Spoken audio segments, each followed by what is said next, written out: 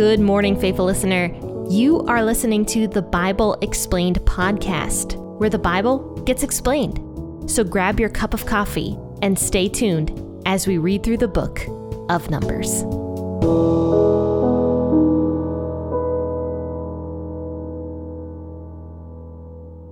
Well, hello there, faithful listeners. I hope you have your cup of coffee ready on this very sleepy Monday morning. I'm quite tired today. I don't know why. But hope you have your cup of coffee ready or your cup of tea so that we can just start reading the scriptures today and decide whether or not these children here that we talked about on Friday are going to commit the sin of their fathers or not. If you weren't able to catch Friday's episode, please go back and do that because this episode is basically a part 2, honestly, of Friday's episode.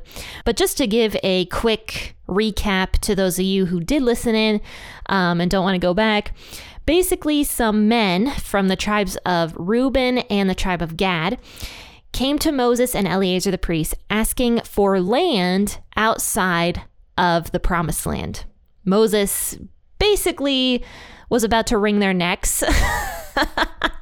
He really was. He was pretty mad. And he chewed them out and basically said that they are going to cause the downfall of Israel all over again for this brand new generation because they are doing the sins of their fathers, not wanting to cross over into the Jordan. So now let's see how these men respond to that and what they have to say.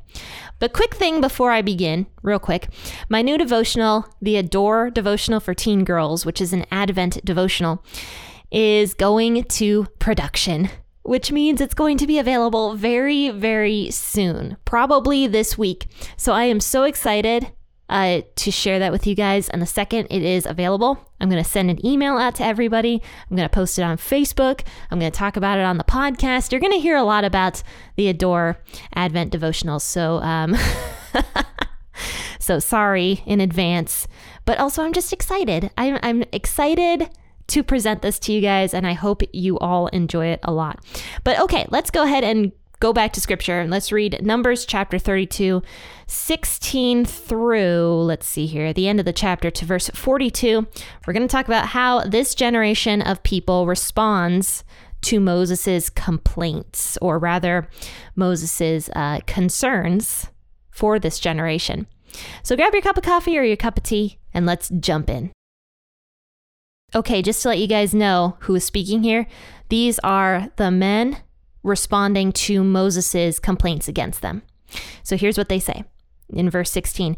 They came near to him and said, "We will build sheepfolds here for our livestock and cities for our little ones, but we ourselves will be ready armed to go before the children of Israel until we have brought them to their place. Our little ones shall dwell in the fortified cities because of the inhabitants of the land. We will not return to our houses until the children of Israel have all received their inheritance, for we will not inherit with them on the other side of the Jordan and beyond, because our inheritance has come to us on this side of the Jordan eastward." Moses said to them, "If you will do this thing, if you will arm yourselves to go before Yahweh to the war, and every one of your armed men will pass over the Jordan before Yahweh until he has driven out his enemies from before him, and the land is subdued before Yahweh, then afterward you shall return, and be clear of your obligation to Yahweh and to Israel. Then this land shall be your possession before Yahweh.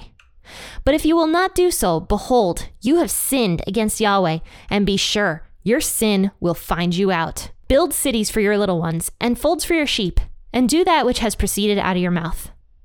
The children of Gad and the children of Reuben spoke to Moses, saying, "Your servants will do as my Lord commands. Our little ones, our wives, our flocks, and all of our livestock shall be there in the cities of Gilead, but your servants will pass over, and every man who is armed for war, before Yahweh to battle, as my Lord says." So Moses commanded concerning them to Eleazar the priest, and to Joshua the son of Nun, and to the heads of the fathers' households of the tribe of the children of Israel. Moses said to them, "If the children of Gad and the children of Reuben will pass over with you to the Jordan, every man who is armed to battle before Yahweh, and the land is subdued before you, then you shall give them the land of Gilead for a possession. But if they will not pass over with you armed, they shall have possessions among you in the land of Canaan." The children of Gad and the children of Reuben answered, saying, "As Yahweh has said to your servants, so we will do.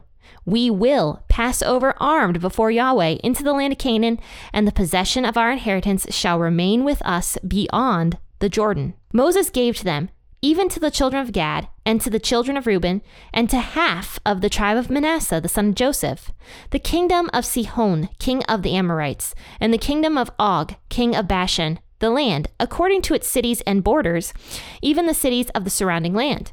The children of Gad built Dibon, Atarath, Eror, Atrath-Shophan, Jazer, Jobegha, Beth Nimrah, and Beth Haran, fortified cities and folds for sheep. The children of Reuben built Heshbon, Elealeh, Kiriathaim, Nebo, and Baal-Meon, their names being changed, and Sibmah. They gave other names to the cities which they built. The children of Machir, the son of Manasseh, went to Gilead, took it, and dispossessed the Amorites who were there within. Moses gave Gilead to Machir, the son of Manasseh, and he lived therein. Jair, the son of Manasseh, went and took its villages, and called them Havoth Jair. Nobah went and took Kenneth and its villages, and called it Nobah, after his own name. I had to chuckle there at the end when Nobah went and named the city after himself. That was, I don't know, that's just funny. I guess that's pretty common though. But okay, so here's how these people responded to Moses. Moses was obviously quite concerned about this request that these two tribes had. And now we actually find out that there was a third tribe involved. I don't know if you caught that all of a sudden Manasseh, half of the tribe of Manasseh, also wanted this land and didn't want to go into the promised land. So it's kind of interesting that all of a sudden Manasseh is included in all of this as well, which might be because Manasseh was too scared to go and talk to Moses about this until Moses actually basically said it was okay that they could do this. But anyway, here's what ends up happening. So these two tribes and then the half tribe of Manasseh, who isn't included yet, really, really want this area of Gilead, which was not a part of the promised land. It was basically like the fringes of the promised land. So it wasn't the promised land, but it was still good land because that's the reason they wanted it. They were like, this land of Gilead is beautiful. It's good for our sheep, because we found out that the tribe of Gad and the tribe of Reuben had tons and tons of sheep. And we don't know how many sheep they had, but they had a lot of sheep. So because of that, and they saw how good Gilead was, they decided to go to Moses and they're like, yep, we want Gilead. Moses got angry. He responded very harshly to them. And now, starting in verse 16, where we started today, the tribe of Reuben and the tribe of Gad answer Moses. And they're like, look, we aren't doing what our fathers did. We aren't not saying that we're not going to go into the promised land. We will. It's just we don't want the inheritance of the promised land. We have seen this land of Gilead. We think it's great. We think it's good. It's going to suit our needs. And we're fine being on the outskirts, on the fringes of the promised land. And then they said, but even though we want the land that's not part of the promised land, we will go into the promised land and help fight with our brothers in arms, basically. With the other tribes of Israel, we will go and help them fight to take the promised land. And we promise we will do this as long as we are allowed to get our inheritance from this land, Gilead, rather than the promised land.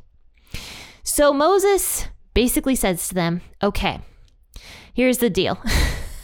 As long as you do that, as long as you go into the promised land and fight with your buddies, fight alongside the other tribes, then that's fine. You are going to be blameless in God's sight. And you can have the land of Gilead as your possession rather than the promised land. But then Moses says here, and this is a very important verse, he says, however, if you do not, you have sinned against Yahweh. In verse 23, he says, you have sinned against Yahweh, and be sure that your sin will find you out. So basically Moses says, look, if you are lying to me right now and your tribes do not go into the promised land with the other tribes to help fight it and take it for yourselves, then you will have sinned against Yahweh. Because here's the reason it was a sin. Firstly, they were lying if they chose not to go into the promised land.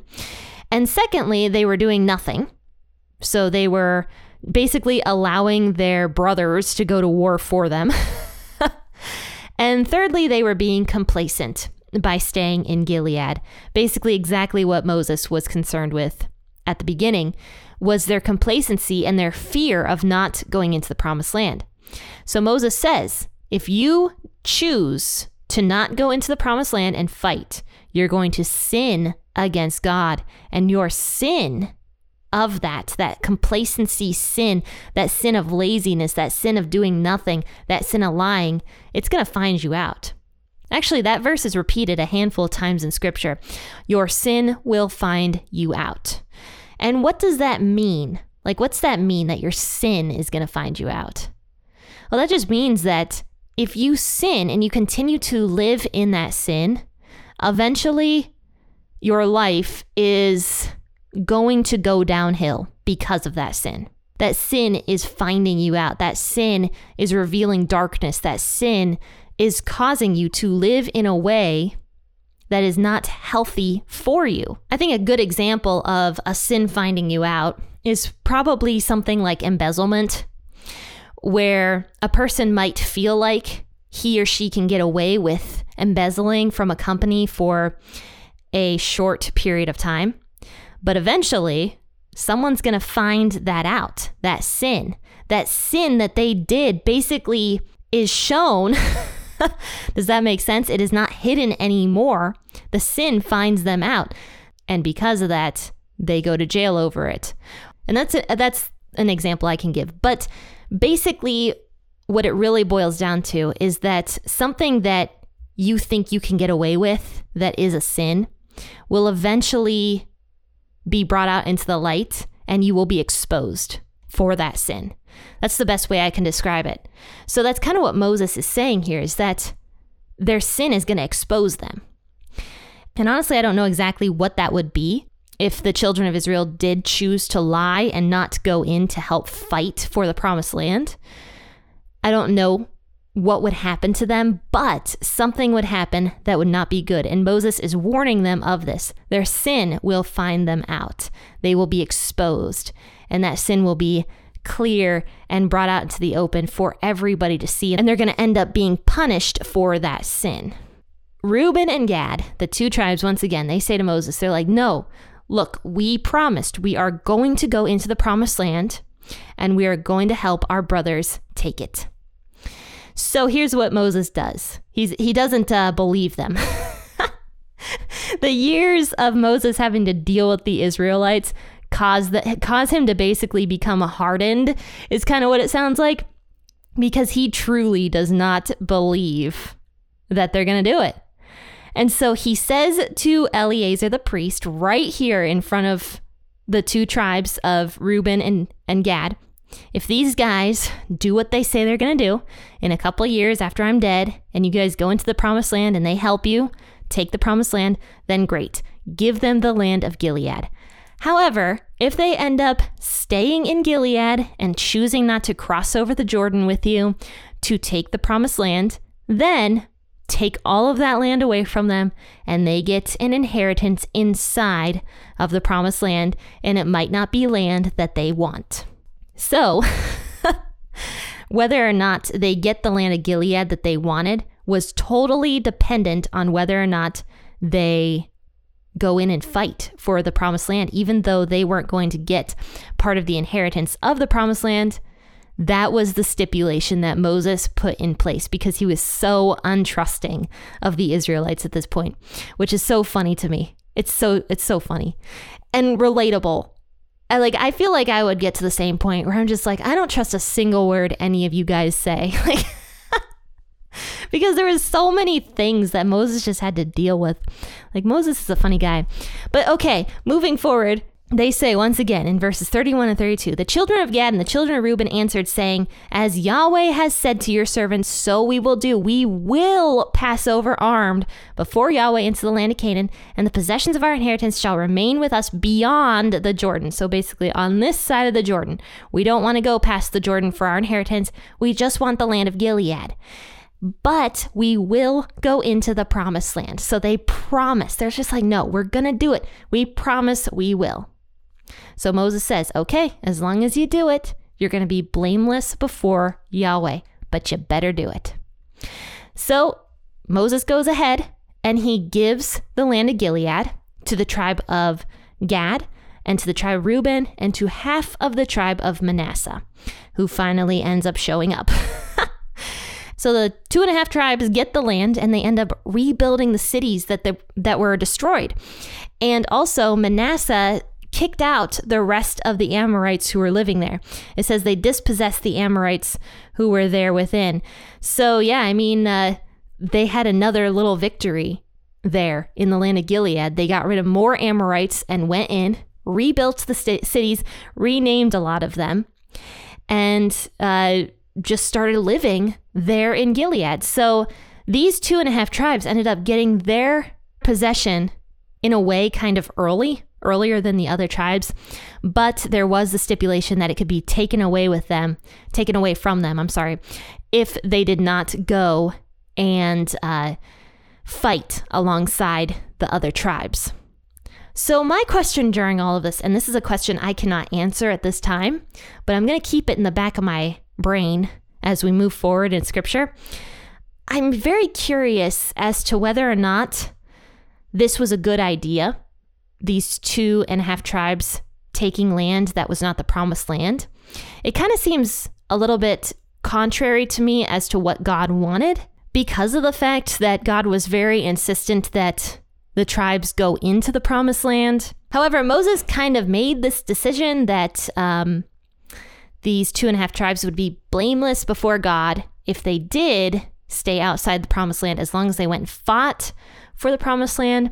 So I don't know. I'm going to see if I'm going to keep this in the back of my brain, this chapter, to think about this moving forward as we start discussing more of ancient Israel's history. So I'm just curious about this. And if you guys know the answer to that, I'm actually really interested in that.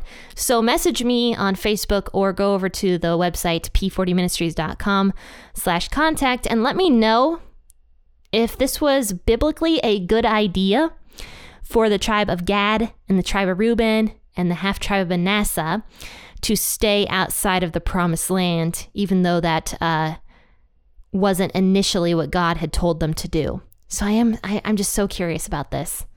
And it's not something I can answer right now. But anyway, faithful listeners, this was more of a history lesson, I think, than anything, just about the tribes and more of the land and the possession that they were going to receive.